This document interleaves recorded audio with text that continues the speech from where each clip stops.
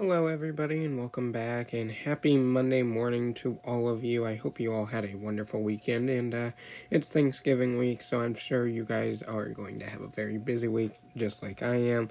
But we are not going to have a normal Monday show this morning because the stories that I've been following for the Monday show there hasn't been many new updates from last reported, so I'm just going to talk about a few things and what to expect for Friday's show. We will be back Friday, me and Nick, with a normal show for Friday. Stories that we are following are the 5 people killed and 25 injured at the LGBT plus bar in Colorado over the weekend. Same with the 4 students that were murdered at the University of Indiana, the students that go there, and how police still do not have a suspect for that. We are also looking, of course, at the legal battles around the student loan forgiveness program President Biden announced last month, and how the education department sent out a letter explaining to borrowers that were approved for the loan the current situation.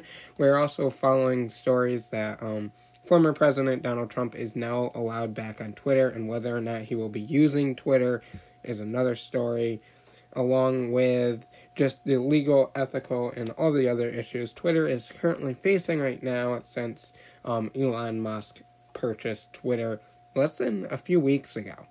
But that is what we are following for this week. Nick will be back with an Eye on the Ball episode tomorrow.